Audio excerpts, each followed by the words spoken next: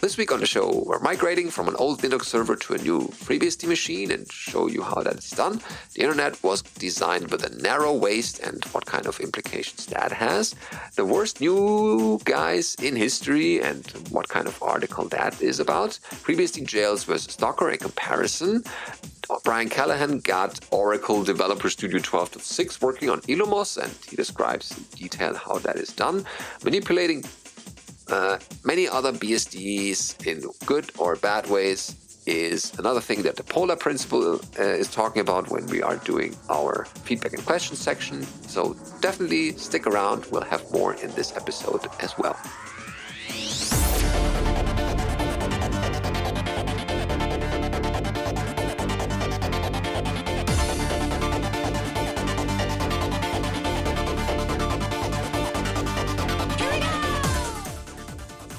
BSD Now, episode 534, Narrow-Waisted Internet. That's WAISTED, not WASTED. Recorded on the 8th of November, 2023. This episode of BSD Now is brought to you by Tarsnap. Go to tarsnap.com/BSDNow, find online backup for truly paranoid people. And if you want to support this show in one way or the other, check out our Patreon page at patreon.com/BSDNow. And we thank you in advance for that. Hello, I'm your host, Benedikt Reuschling. And I'm Tom Jones. Welcome. So with a narrow-waisted internet that's coming a little bit later in this episode, we should start with the headlines as always. This time, migrating from an old Linux server to a new FreeBSD machine. Just like my nephew, I was very thrown by you spelling a word out loud. I think I just wasn't expecting it. I can spell. It's not spelling bee here, but I can spell. Yeah. Just so everyone knows, I can't. No, it helps. No. Don't worry about it. Just don't read any first drafts from me and you'll be fine.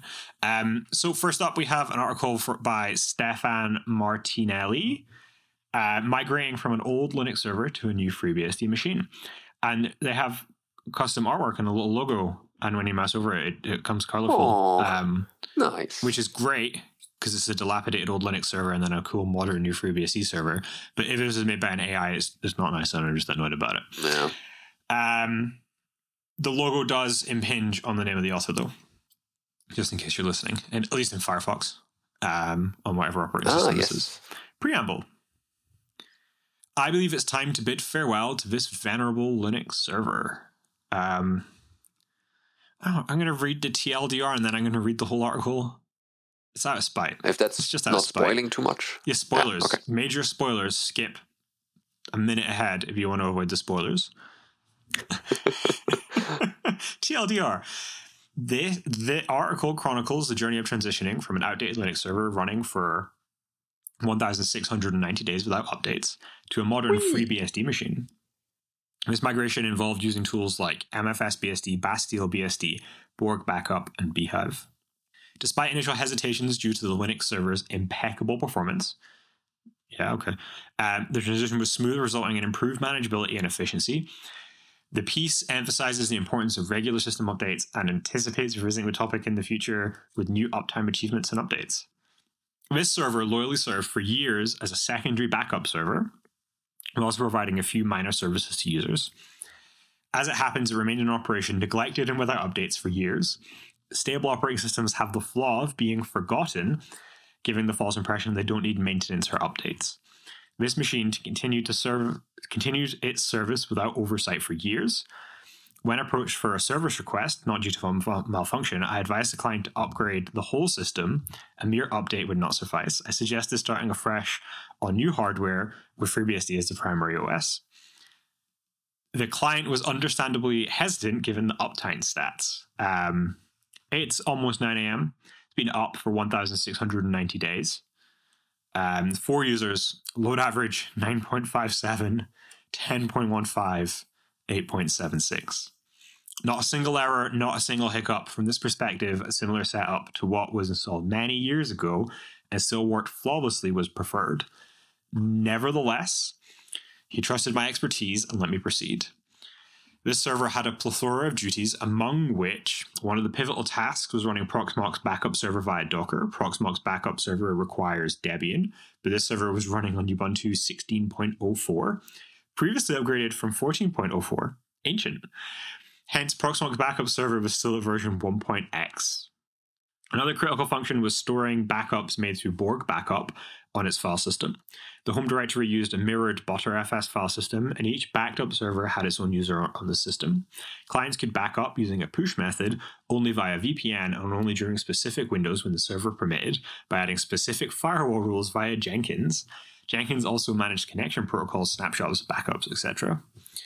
Among the lesser tasks, the server ran a few Docker containers with Handbrake on various presets.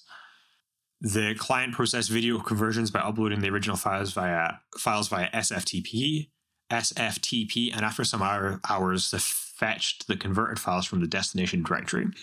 This will not be replicated on the new FreeBSD server, since they now handle this operation locally on their high-performance MacBook Pro with Apple Silicon. However, a future restoration isn't off the table. The first thing I did was install FreeBSD on the new hardware. Given it's a physical server on Hetzner, an auction pick due to disk space needs over power, and FreeBSD wasn't an option, I used MFS BSD. After booting the physical server in Linux Rescue, I copied MFS BSD onto the disks using DD and restarted. On boot, I SSH'd into MFS BSD and executed the installation using BSD install, a robust and efficient method. I set up a RAID Z1 with all 4 6TB disks, resulting in a final storage space of 21.8 terabytes, ample for now without the video files. To ensure continuity, I kept a similar setup to the old one. Clients would essentially continue with their usual backup procedure without necessitating drastic changes to the backup script.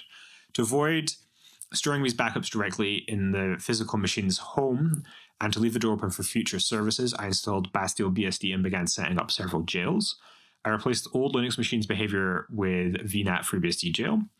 In past scenarios, I've created FreeBSD jails thanks to Bastille and transferred the old server into a jail using rsync, making minor configuration tweaks.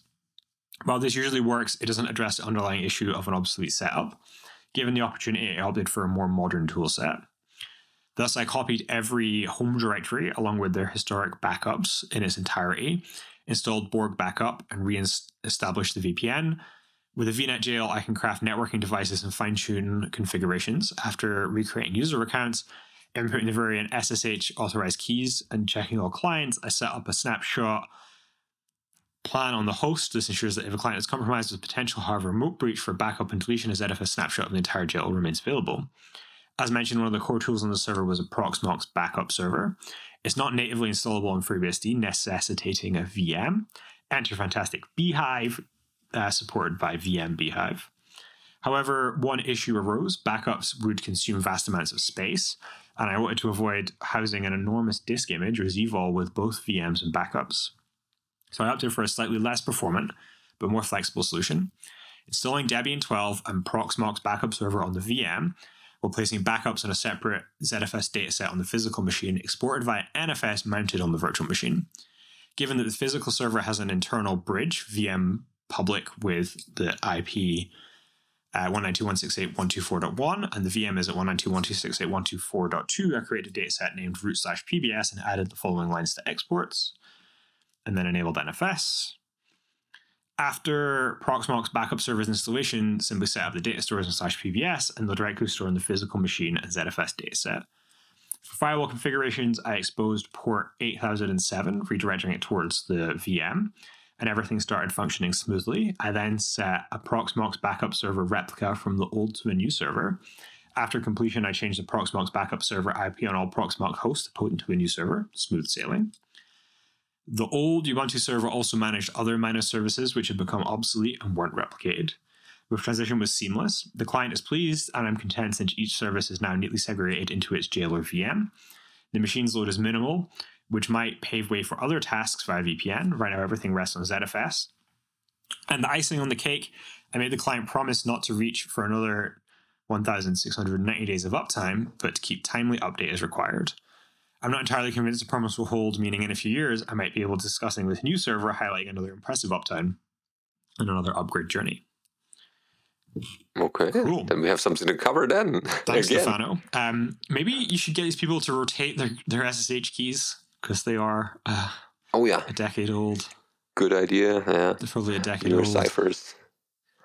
But it's possible that it can be done. If you have the storage for the backup software on an NFS mount, then you lose the ability for the backup software to use any native snapshotting, which I don't know if Proxmox does, but it makes me wonder if NFS could support snapshotting. Or you copy the snapshots to NFS, which is kind of... Well, no, as in like... So if you were on the file system, a piece of software would be able to detect the file system it was running on, and if it was UFS or ZFS, trigger snapshots. But because it's NFS, it won't support snapshots, and the file system type will come through as NFS. But the underlying file system is ZFS, which does support snapshots.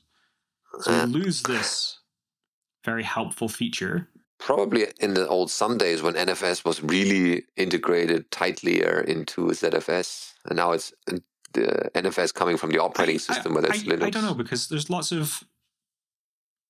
The proliferation of tools using snapshots hasn't been that fast. I mean, we're slowly getting there as there's more file systems for it. Maybe this is a future work. That's cool. I'm going to forget this idea. If anyone wants to pursue Tom is thinking about more things to do. No, I'm going to forget it. I've got a lot of stuff to do. I have the word crossword written down here, and I can't remember why. I'd like to figure out why. Okay. Yeah, like there's a mystery just on my desk, like a crossword. Did you write it, or is it someone else's handwriting? It's in my handwriting, but it's 2 words. It's like crossword. So it might be a very angry word, but I think it's a puzzle. Okay. Okay. While Tom is thinking about that, I will cover the next item, which is the namesake for this episode. The internet was designed with a narrow waist. So that's on oilshell.org. And the article there starts with, in December, the author here reviewed 8 2021 posts on hashtag software architecture. This post goes deeper in that direction, showing diagrams of the narrow waist idea. Yes, diagrams are in this blog post, but it's difficult to, of course, describe them here. So we refer you to our show notes where you can find the original article and see the pictures there. So when you hear the term, you should picture an hourglass with M things on one side and N on the other, and an important concept in the middle. So recap, a narrow waist is a concept, interface, or protocol that has solved an interoperability problem. It avoids O of M times N code explosions, letting us write O M plus N amounts of code instead. This is a big deal in practice. Most code is glue, but it doesn't have to be this way. And byte streams and text are essential narrow wastes in software, particularly in distributed systems. All right, so IP is the first one, the narrow waist of internet architecture. Let's start with 2 diagrams they found about the architecture on the internet itself. The IP in TCP IP stands for the Internet Protocol. Yeah, thanks, Sherlock. Easy enough. It was developed by Vint Cerf and Bob Kahn, who described it in 1974. It allows interoperability between applications on the top and physical transports on the bottom. And here's the first hourglass. For example, the author here started using the web in the 90s with a PC connected to a modem connected to a phone line. Those were the days. Guitar tabulature was a type of text that traveled well over slow networks. Okay. In the next few decades, I used the internet over Ethernet at college, over wires meant for cable television, over DSL from the phone company, with wireless routers, and with cell phones. At no point did a web page author have to do anything to make this work. This is because web browsers and servers both use the internet abstraction. I'm mixing up some layers, but my ignorance is part of the point. They're right. It's just working. Okay. Then they have a little illustration of the internet hourglass. So in networking, the idea of a narrow waist is used and taught explicitly, but we don't pay enough attention to this idea in software, particularly in the modern cloud. In the next few posts, they'll review some Unix policies, like local complaints, which are ignorant of the large-scale architecture. So the pre-internet M times N confusion, the first email applications they did not use the internet. They were directly coupled to a local physical network. You could send messages to your coworker, but not to your family across the ocean. Moreover, you had to rewrite or port the app if you wanted to use different hardware, like a wireless network instead of wired. You also had to rewrite or port your file transfer application. So instead of just one email application, you had N email apps that worked on N networks. And this was true for each of M applications, giving M times N amounts of code. These days, each application uses the internet, and each local network supports the internet, which is an OM plus N amount of code. So this is similar to rewriting assembly language programs when you got a new computer, which was the status quo before standard instruction set architectures were invented. It's hard to imagine how or now, but in the 60s you would throw out your software after buying a new computer from the same vendor. Back then only large organizations owned computers. That's true. Fred Brooks' Turing Award cites a seminal work in this area, like IBM's System 360 line of mainframes. They also have an update from 28th of February, I think.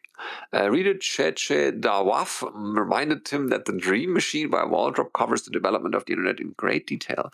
They read it in 2018 and mentioned it in this blog as well. There's a link to it.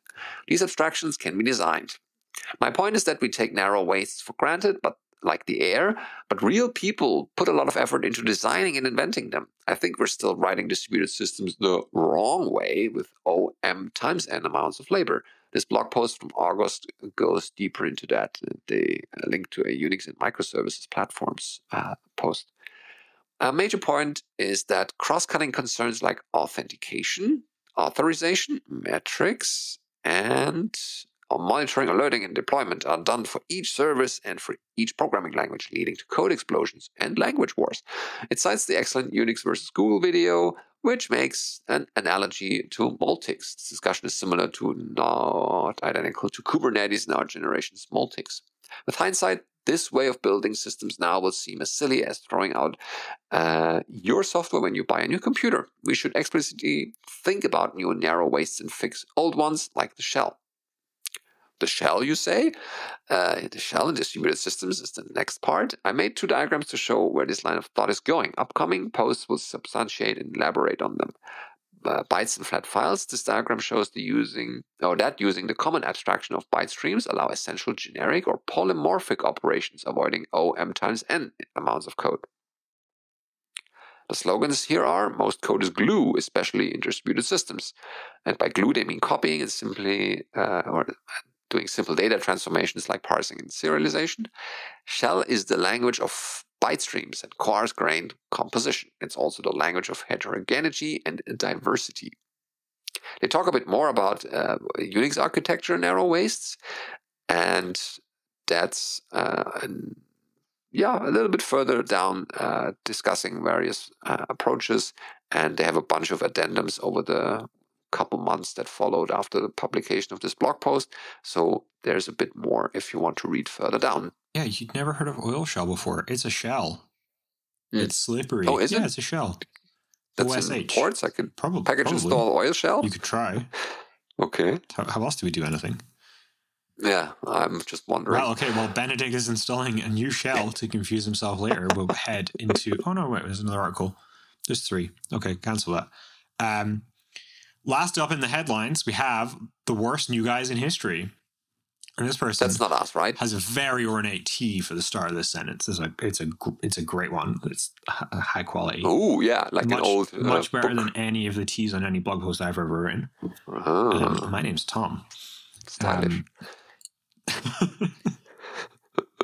This one also has swearing. Like last week, JT will decide whether or not to censor swearing. I'm just going to read the swearing because you probably get the good parts. My swearing is also good, but yeah, I enjoy ahead. It. Maybe Bennett doesn't realize that swear away. Listening to children. I don't know if you are. Yeah, no one's ever told me if they inflict this on their kids. Podcast. Dave, like DCH might actually inflict this on his kids. He picked me up. He picked me and my wife up from the train. Sorry, I promise I could focus most days.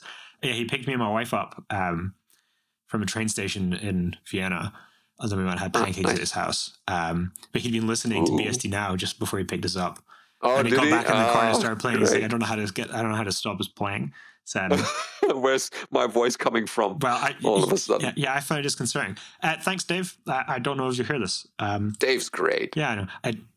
It's very, very strange when people tell you things if they listen to this show. There's a lot of my voice out there. This is on blog.vito.nyc. The person's name is Vito Gambarini, Deep Sea Noodle. The new worst guys in history. The best tea I've seen so far in the history of this podcast. This is just some dumb shit to be musing on, but I think it might be healthy to type up some of these errata streams of consciousness. My normal process is to force these thoughts on some FNG. FNG stands for fucking new guy, and then it links to a Wikipedia article where it describes the syndrome of new guy, where you don't like when new people. So I might force some of these thoughts on the FNG on my boat, which I could do with elaboration on my boat, but whatever. Maybe they row. Who has no choice but to sit there and listen to my infinite wisdom, lest he upset me and I curse him into endless dinkness. I didn't look up what this means. Today, I'm thinking about programming and why people who want to learn programming are among the worst learners in history. If you're a programmer yourself, this post will come across as obvious or pretentious, depending on how you feel about the topic. Background. Learning programming is hard. That's not just an opinion. There's a lot of well-established literature around the fact that the intro to computer science students seem to fail at staggering rates. Now we have 4 histograms, which I couldn't really make sense of. Historically, this phenomenon has been called the camel has 2 humps, after a line from an unpublished, now unpopular paper from 2006. The data doesn't seem to bear out that intro courses display a larger bimodal distribution than introductory courses of other fields. However, students drop out of intro more than other fields. And now we have a histogram I did understand. It's a histogram of grades between psychology and intro to computer science. The grade W represents people dropping out from the course. And it's 4 times as big in computer science, but then it also says correlation does not imply causation.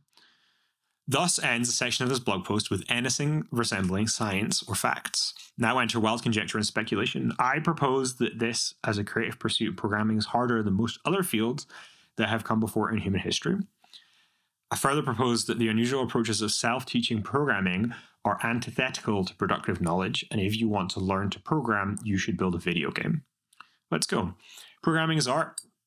Leaving aside the usual question, programming inarguably demonstrates some key aspects we associate with creative pursuits.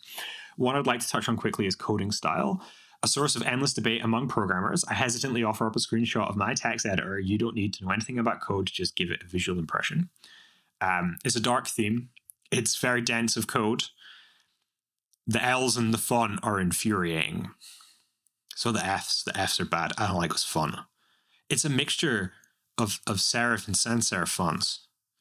A highly decorative serif font. No, they're... Oh, it's just And at least the source code is not in that font. Well, the source code is in that font. Oh, is it? Yes, there, yeah. the constant. You see the problem here? I think it this is Vulkan code. Anyway, the caption for this piece of code, which I don't like, this is from a program that draws a square. I'd like to compare that to some code in the same programming language from my good friend Alex. It's a light theme. It's very readable. There's a bit too much white space though. I think this could be from my text editor. I don't think I have that much red in mine. And the caption for this one is, you can tell with the artistic, I've agreed with one of these. Caption for this one is, this is from a program that does not draw a square, which it doesn't seem to draw a square. In both cases, there's 50-ish lines of code here, and on one of them, every single line has code, and the other one, there's only like 10 actual code lines in the 50 lines example. We see a large contrast between styles here. I value high information densities, struggling to hold in my head what I cannot see on the screen. In order to manage and organize this writhing mess, I've configured my editor to semantically highlight code. This hijacks the brain's visual processing pipeline and allows sufficiently maladjusted people like me to navigate the code the same way people can identify different ingredients in a fruit salad. Alec exists at the opposite end of the spectrum. His dominant organizational pattern is spatial. When I send Alec's code to review, the first thing he does is carefully read each statement and inserts blanks every few lines. This process of organization gives him the information he needs about the program, similar to knowing the contents of the drawers and cabinets of your house by having each collect a related group of objects. Both Alex and I are achieving the same thing. Well, one of you draws the square, the other one doesn't. We're using established cognitive pathways to help map code to an internal model of computation. That internal model is where I believe many people struggle. Code is not programming. Imagine for a minute an aspiring writer trying to develop her skills and eventually publish a novel. She does a lot of research, buys a typewriter with great reviews, settles down with a dictionary and a thesaurus, and begins to type every single word in the English language. As she types, she looks up the words in the thesaurus and learns all relationships and colloquialisms. She studies grammatical rules in the evenings and maintains decent penmanship in case she ever needs it. What effect will this have on the quality of the writer's novel? Then there's a photograph of a typewriter. And with the caption, I'm uncomfortable not having a picture every few paragraphs. That's typically how you write an EU report too. Consider a second author who spends the same amount of time reading great works of literature and writing her own stories. Whose novel will be better? If you think the example is contrived, this is exactly how many online tutorials teach people to program. They focus on the tools of a trade to complete exclusion of the trade itself. With programming, the trade is computation, and a consistent internal model of computation is necessary to build non-trivial programs. Newcomers to programming frequently ask questions about how to do impossible or near impossible things. Their lack of an internal model means they don't have the ability to even put bounds on their problems. A comparison would be an apprentice carpenter asking which saw to use to bind two pieces of wood together. Programming is different. Why doesn't a carpenter need an internal model of wood? Or writers of story? Why don't we talk about artists needing an internal model of cubism? And there's a cubist picture. Picasso mapped people to an internal model of cubes. Was Picasso a graphics card? Because each and every one of us already has those models, they don't need to be developed from scratch, merely refined from their amateur state. I've got a lot of arguments about this point. I'm going to make them, though. You can get that in Patreon content. The written word is a couple of millennia old, or a couple of millennia older than that. Jury is out on what came first, grammatical language or storytelling. Probably storytelling. Physics has as a basis in human experience, so does maths, chemistry, biology, and most other scientific fields, which is to say you already understand these things at some extremely basic level, at least along with everyone else for all of recorded history. A student of art might find the style and taste of the layman to be bad or simple, but the layman still has tastes. A newcomer to computer programming lacks even those foundational elements, because to have taste, they would have to know what the hell it is they're looking at. How to learn programming. Despite all the whinging, I don't believe learning to program is any sort of Herculean feat. I just wouldn't advise ever reading a programming textbook cover to cover. The goal of a beginning programmer should always be the development of practical, useful programs. These programs will really accomplish what they were originally planned to do, but in the process of failing, beginners will place a cornerstone of intuition necessary to succeed. A carpenter apprentice doesn't aimlessly cut wood. He purposely attempts to build furniture and in the process and learns in the process of failure. My only piece of practical advice in this entire post is that video games are great pieces of software to fail at building because they cover a wide swath of programming challenges and you get to have some fun on the way. Every question must be relentlessly pursued to the ground. Assumptions should be constantly challenged. Students should never accept because that's the way it is. The most they should allow is we'll get to it later. Reason being, false foundations lead to those impossible questions and inability to frame problems and their solution space. Professional programmers don't do this, of course, so they happily accept black boxes the same way soccer moms accept that their vans go broom when they push the accelerator. The difference is a professional programmer has already developed her intuition. She already has a consistent internal model of computation and therefore can make reasonable guesses about how any given black box works. Just like we can make reasonable guesses broadly about the accelerator in a van works. When a beginner finds she's naturally making those kinds of abstracts about how computing works, she's no longer a complete beginner and can probably call herself a rank amateur. This whole piece is kind of crap. If you read this far, I want to know that I recognize that. I vaguely point out that new programmers have a hard time, make a gonzo claim about why, and offer 2.5 paragraphs as a solution. The point I was trying to get across was simply this. Learn how computers work before trying to master a programming language. The best way to learn how computers work is to write a lot of code and ask a lot of questions. Be relentless in your pursuit of answers. Everything else is shit or product placement. Yeah, so we at the university also discussed this, why are the students are getting worse and worse every year? Is it just our perception or is also the material getting more and more difficult? Like, remember when I was studying, I remember we didn't have Docker and Ansible or Kubernetes and all these complex technology that the students nowadays kind of have to grow up with or learn. Our world was a bit simpler in that regard, and don't get me started on AI stuff. And having to learn all this is as a kind of an expectation, that's kind of hard nowadays. No, I'm sorry, but Docker is much easier to set up than Apache Tomcat. Right. Oh, yeah. In that regard, yes. They were the things that were the hardest things to set up when I was studying. Was you were given this. So you think they balance out? Full stack. Yeah, I think. Okay, so we talked in the end of the last show about the awk programming language book. The second edition came out this week. The first edition was written in 1980. I think it came out in 1988. So it was being written in 1987. I think that's a safe argument. This is a very simple to approach programming language that makes things very powerful, like a lot of Unix tools. That's why we have a Unix podcast and it's taken up all of our lives.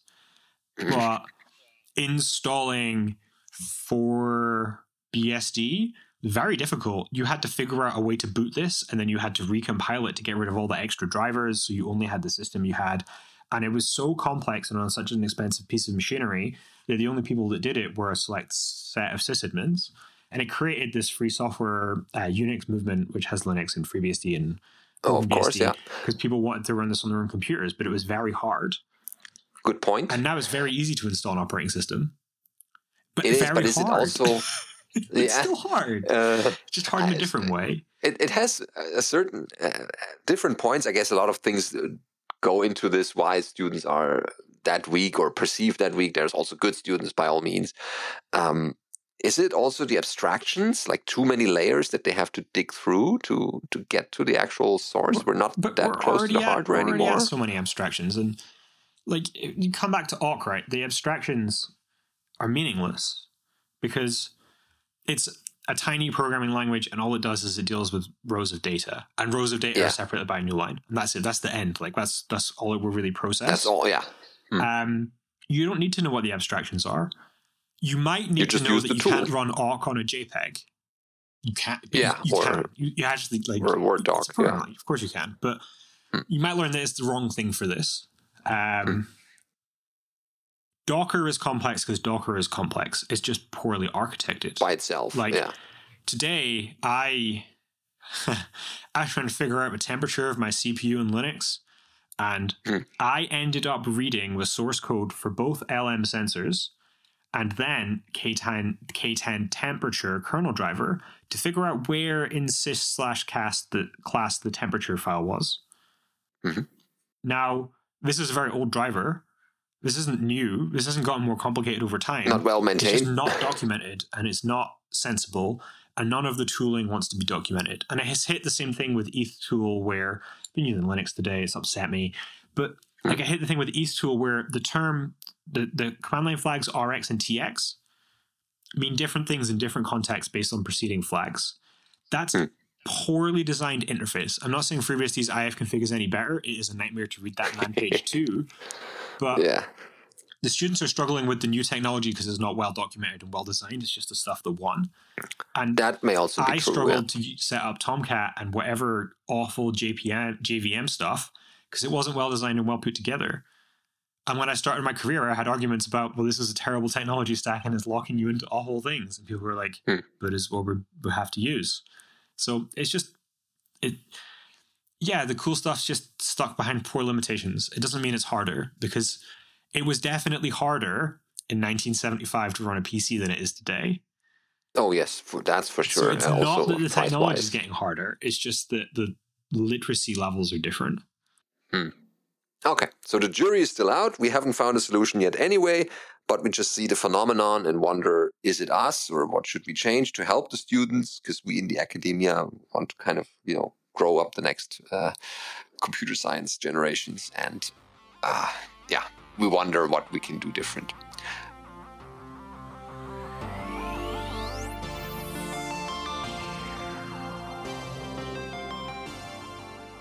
I was mentioning Docker earlier, so that kind of ties up into the news roundup this week. FreeBSD jails versus Docker, a comparison on the justanerds site. Very nice URLs we have recently. Starting off with the first item there, maturity and longevity. And for FreeBSD, they say FreeBSD jails have been in existence since 2000, making them one of the oldest containerized technologies. And jails have evolved and matured over the years, benefiting from extensive testing, improvements, and contributions from the FreeBSD community. Docker containers. Docker, while popular, is a relatively newer technology, having gained prominence around 2013. Docker containers have gone through rapid development, which has resulted in several changes and updates over time. So the second point is security. FreeBSD jails, they are designed with security in mind. They are native operating system level virtualization to provide strong isolation between applications. Each jail has its independent file system, processes, users, and IP address, reducing the attack surface and minimizing security risks. Jails are built on a solid foundation of FreeBSD security features, including mandatory access control, policies, security enhanced options like SE Linux, and more. Docker containers, on the other hand, Docker containers run a user space process on the host operating system. This can lead to certain security challenges as containers share the host kernel. While Docker has introduced security features like user namespaces and AppArmor as SE Linux profiles, achieving strong isolation requires careful config and monitoring. Docker also involves running additional daemons and components that can be potential security targets. They also list security efficiency as point 3. FreeBSD jails. Jails have lower resource overhead because they share the same kernel with the host system. This makes them efficient for running multiple containers on a single host. Docker containers.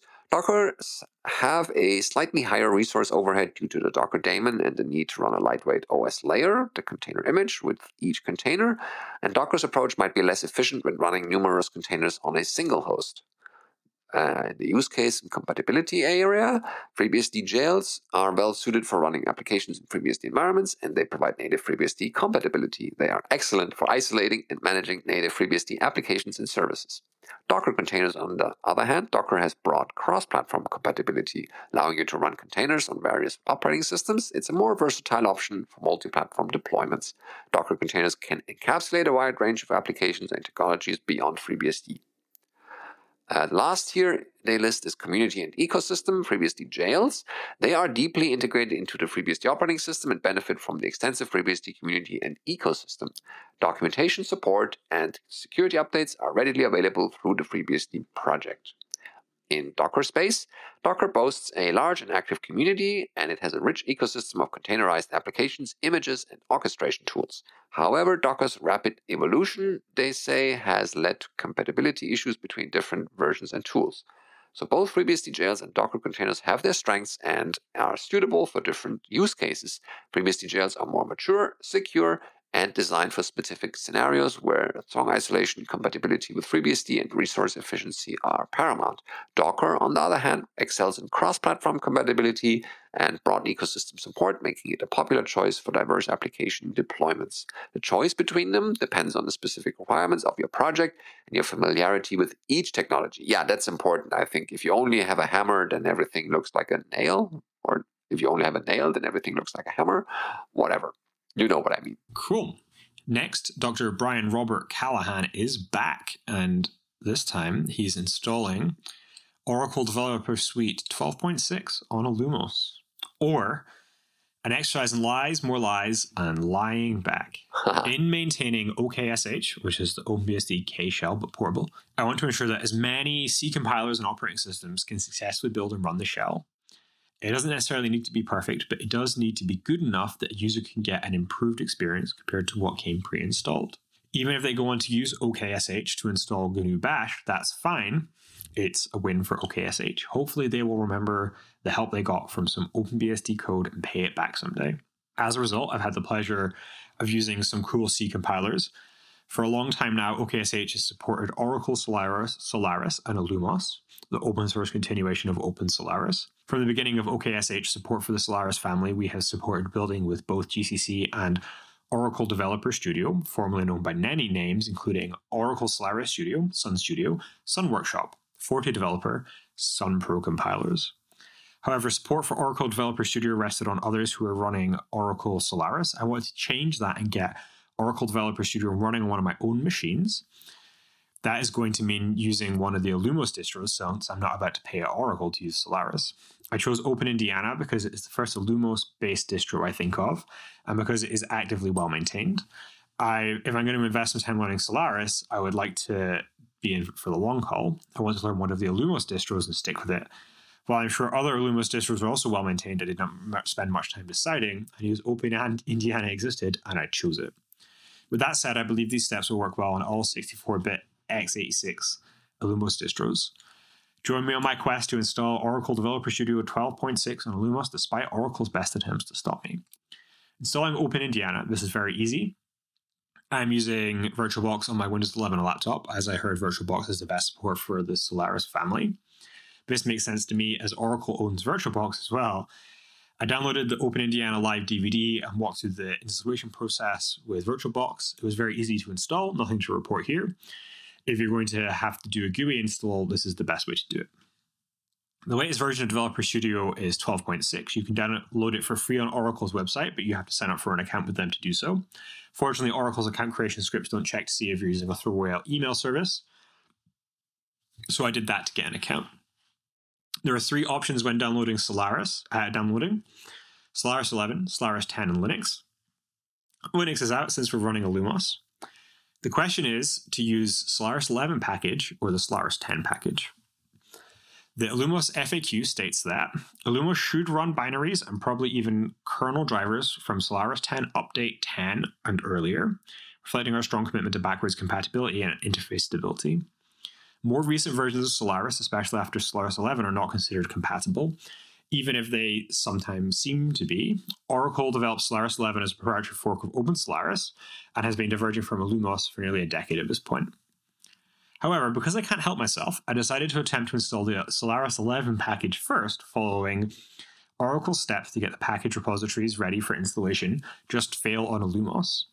I'm not sure why, and it was not worth looking into. The Illumos people say Illumos will run Solaris 10 binaries, and Oracle offers a Solaris 10 package of Developer Studio 12.6, so let's go with that instead.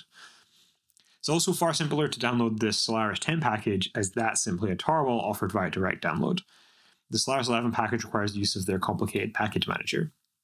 Now equipped with the Solaris 10 tarball of Developer Studio 12.6, I need to figure out how to install it. Let's install attempt 1.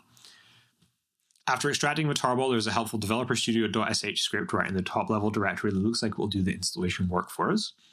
Let's run it and see what happens. It does not take long for the script to error out, informing us that we're running Solaris 11, and this is a package for Solaris 10. Fair enough, I suppose, but let's not let something as small as that stop us. If we run uname-r, we get SonOS 5.11 as the output, so we're running Solaris 11. Illumos is technically Solaris 11, even if Oracle Solaris 11 and Illumos have over a decade of divergence at this point. Reading through the Developer Studio.sh script, it looks like looking at the output of uname to determine what version of Solaris we are running. More specifically, the script uses uname, uname-a, and uname-r to learn about the system. Lying. Since the source code for Illumos uname is written in C and we don't have a C compiler on our system, we can't just edit the source code. Yes, I know I could just install GCC from the package manager, but that's cheating, and we can still do this without it. We need to lie to the installation script and convince it that we're running Solaris 10. I did try editing the script, but if you do that, it will claim it has been corrupted and refuse to do much of anything. We need a program that does this. It's a fake uname. There is some kind of identifying hash, probably the get hash. In this program, I've changed the instances of 5.11 to 5.10. Now let's write that program. Since we don't have a C compiler or any high-level language compiler, it seems we might have to rely on assembly. I guess we have Java in the form of OpenJDK, but I'm not writing any Java. Finding an assembler. I guess we need to check if OpenIndiana ships with an assembler. It does not appear to. OpenIndiana does ship with a linker, and indeed you can see the source code of the linker driver and the linker library in the Illumos Gate repository, which means that Sun at some point got around to open sourcing the Solaris linker. That's good. Linking binaries and libraries is important. However, the same appears not to be true of the Sun assembler. We might have to resort to installing GNU bin utils to get an assembler. If we did that, we might as well install GCC. More lies, an assembler hiding in plain sight. In the Developer Studio 12.6 tarball is a directory called patches. That directory contains headers and libraries that might not be installed on all Solaris 10 machines, but are necessary for Developer Studio to function. Inside the first patch subdirectory, descriptively named at 119966-16, there are more subdirectories. If we follow them down through sun wsprot/relog/user ccs/bin, we find a binary named as that looks like an assembler. Indeed, running as-v shows as Studio 12.5 compiler, common 12.5, blah, blah, blah, blah. We have an assembler after all. As we will see later, this strikes me as a little odd, as the actual Developer Studio package ships with a different updated assembler to be used with the compiler. Why didn't they just provide a copy of that updated assembler here is a mystery to me, but it's fine. The assembler will work to our needs. I copied the assembler to user ccs bin as and made a symlink. Lying again. The Sun assembler can handle either 32-bit x86 or 64x86. It defaults to 32-bit, but if you use the -M64 flag when assembling, that tells it you're working with 64-bit assembly. I chose 64-bit assembly because my 64-bit assembly is far better than my 32-bit assembly. Here's a program I came up with. You can download it here, and I'm reproducing it below. It's an assembly program that fakes the uname C program that I didn't read out above because it's a podcast and not a text-to-speech robot. We're straight up lying. Since we know the installation script only uses uname, uname-a, and uname-r, we can just check the number of arguments given to the program. If it's 1, then the script issued uname. If it's 2, then we have to check one of the flags, check if it's A, and if not, go down the R route without doing any additional checking because we don't care. We're just here to lie and get out of the way as quickly as possible.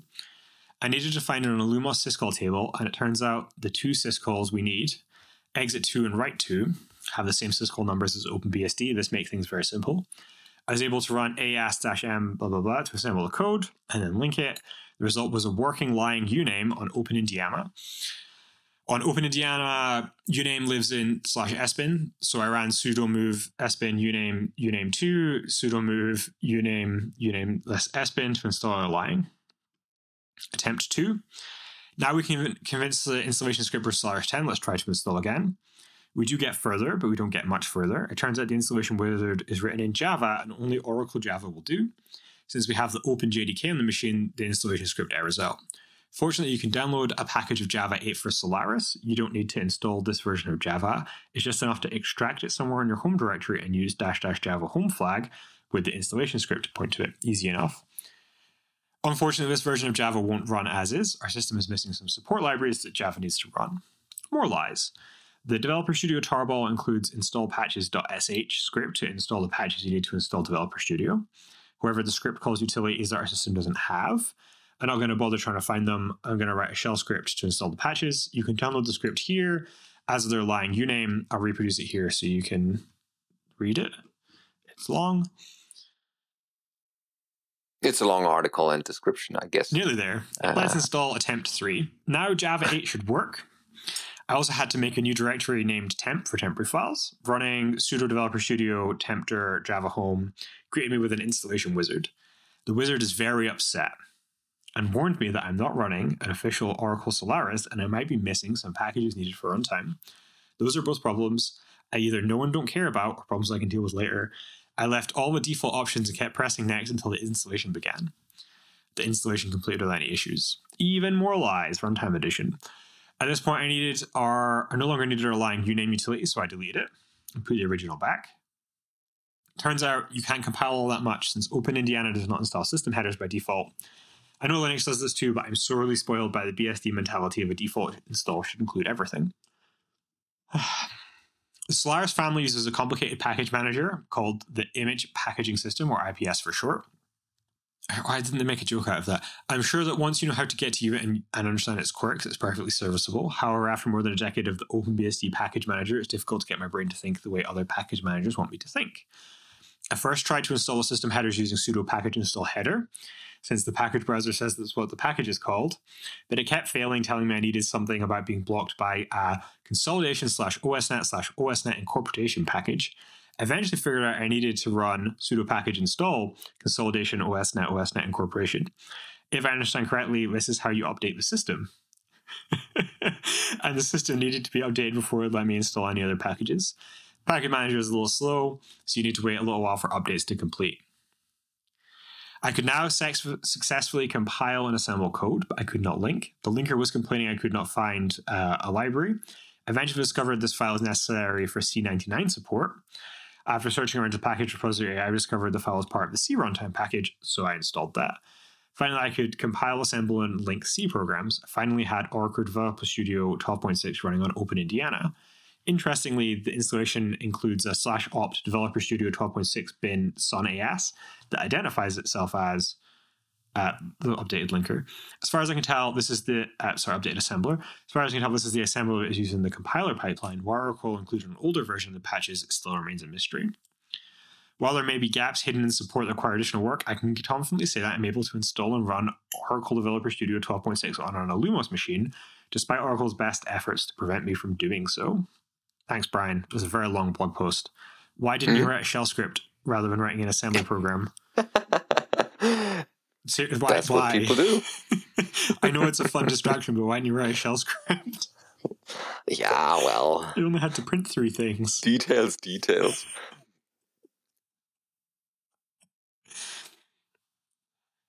BSD Now is sponsored by Tarsnap.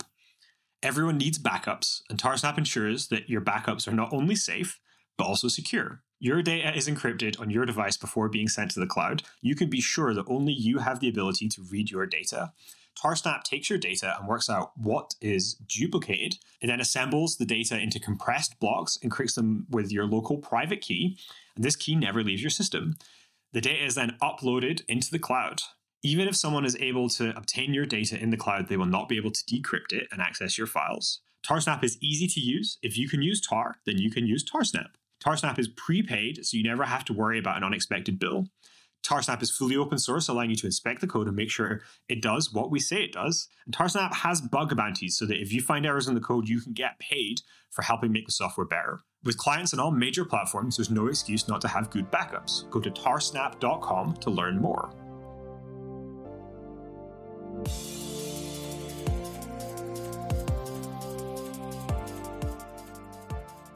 Okay, let's jump a little bit ahead into the feedback and questions right away, because we're getting short on time and we want to cover feedback and questions this time. Brad is the first one with detective work on Z-Pool history story or feedback. And that goes, hi gents, I'm working a bit on a mystery. I'm running ZFS tools to do cascading snapshots of all my physical boxes. As recommended, I snapshot every 15 minutes and keep 4, then keep 24 hourlies, 7 dailies, 4 weeklies, and 12 monthlies, using the cleanup script to keep everything clean. A couple of weeks ago, I was looking through my snapshots on my desktop machine running 13.2 release, and I noticed that some event happened on the 7th of April 2023. What's the hour here? 16:52 and 31 seconds. And all of my monthly snapshots on that machine were destroyed for all datasets.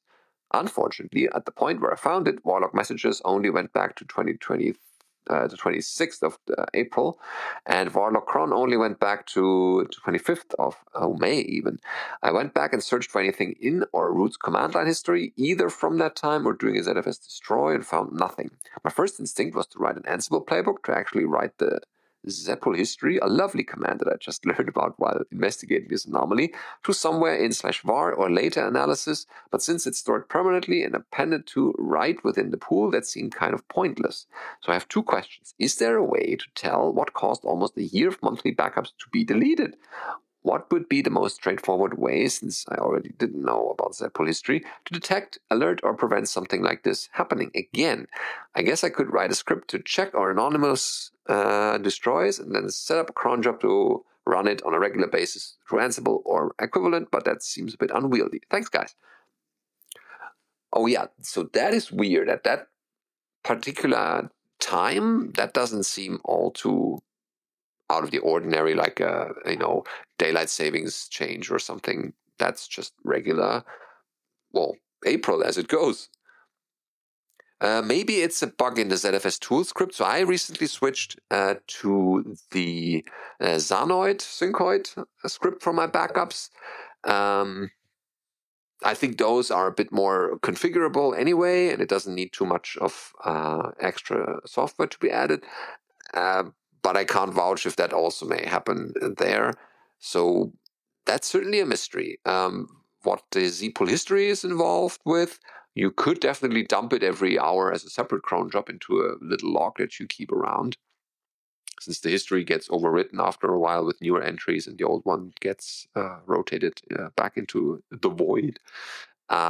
So good question. If anyone else is out there that may have a solution or encountered the same thing at exactly that point in time, then let us know. We'll be happy to uncover this mystery.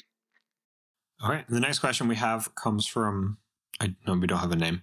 Extra work might be a name. Could be, yeah. Yeah, extra work. Hi, I've just read this article which raised some interesting questions. Cold restart total outage. I pretty like the part cold starts with empty caches cause too much load in the database, and then the failure cascades. It would be nice to hear your practical experiences regarding this or similar topics. Considering BSDs are fully operating systems, Codebase contains every key part. They could be useful in a civilization disaster recovery. Also, there are non-BSD operating systems meant for post-apocalyptic situations like CollapseOS and DuskOS. Yep, there sure are. So I have recently discovered, that's a bit of a tangent here, but on, what's it called? No Starch Press. There is a book called Practical Doomsday. That's not just about, computing doomsdays, but also, how to prepare a little bit. It's not the whole prepping thing, but also like considering a couple of scenarios that could happen, and like financial or other things around where you live and stuff. So that's certainly an interesting book to look at. But going back to your question, I covered this a couple of times, or I tell this to students. Yeah, remember, you can just hit reset if something goes wrong in the system, and you just have a fresh system boot up again because the memory is empty. If we have something like persistent memory in the future that doesn't get cleaned when you recycle or reboot the system, then you may have some old pointers hanging around that you could potentially reuse. And I think the ZFS folks are working on this kind of thing to recover parts of the ARC quicker after a reboot. If some dangling pointers are still in the main memory, that is maybe something that is warming up the caches quicker. In terms of databases, good question. I mean, sometimes it's better to start fresh anyway and load the new data that the users are currently requesting from the database. And ideally, your restarts doesn't happen too often so that this cache doesn't get emptied too often. But yeah, there are strategies, of course, to quickly or faster fill your caches again after they have been emptied. Interesting choice of question here. Anything from you, Tom? I mean, this is quite a common problem in power domains where the load on the system can make it impossible to bring the system back up. But yeah, I think for databases and caches, you need gradual restart, and it can be quite hard, but it needs to be a thing you plan into the system and not something you encounter once it crashes. Yeah.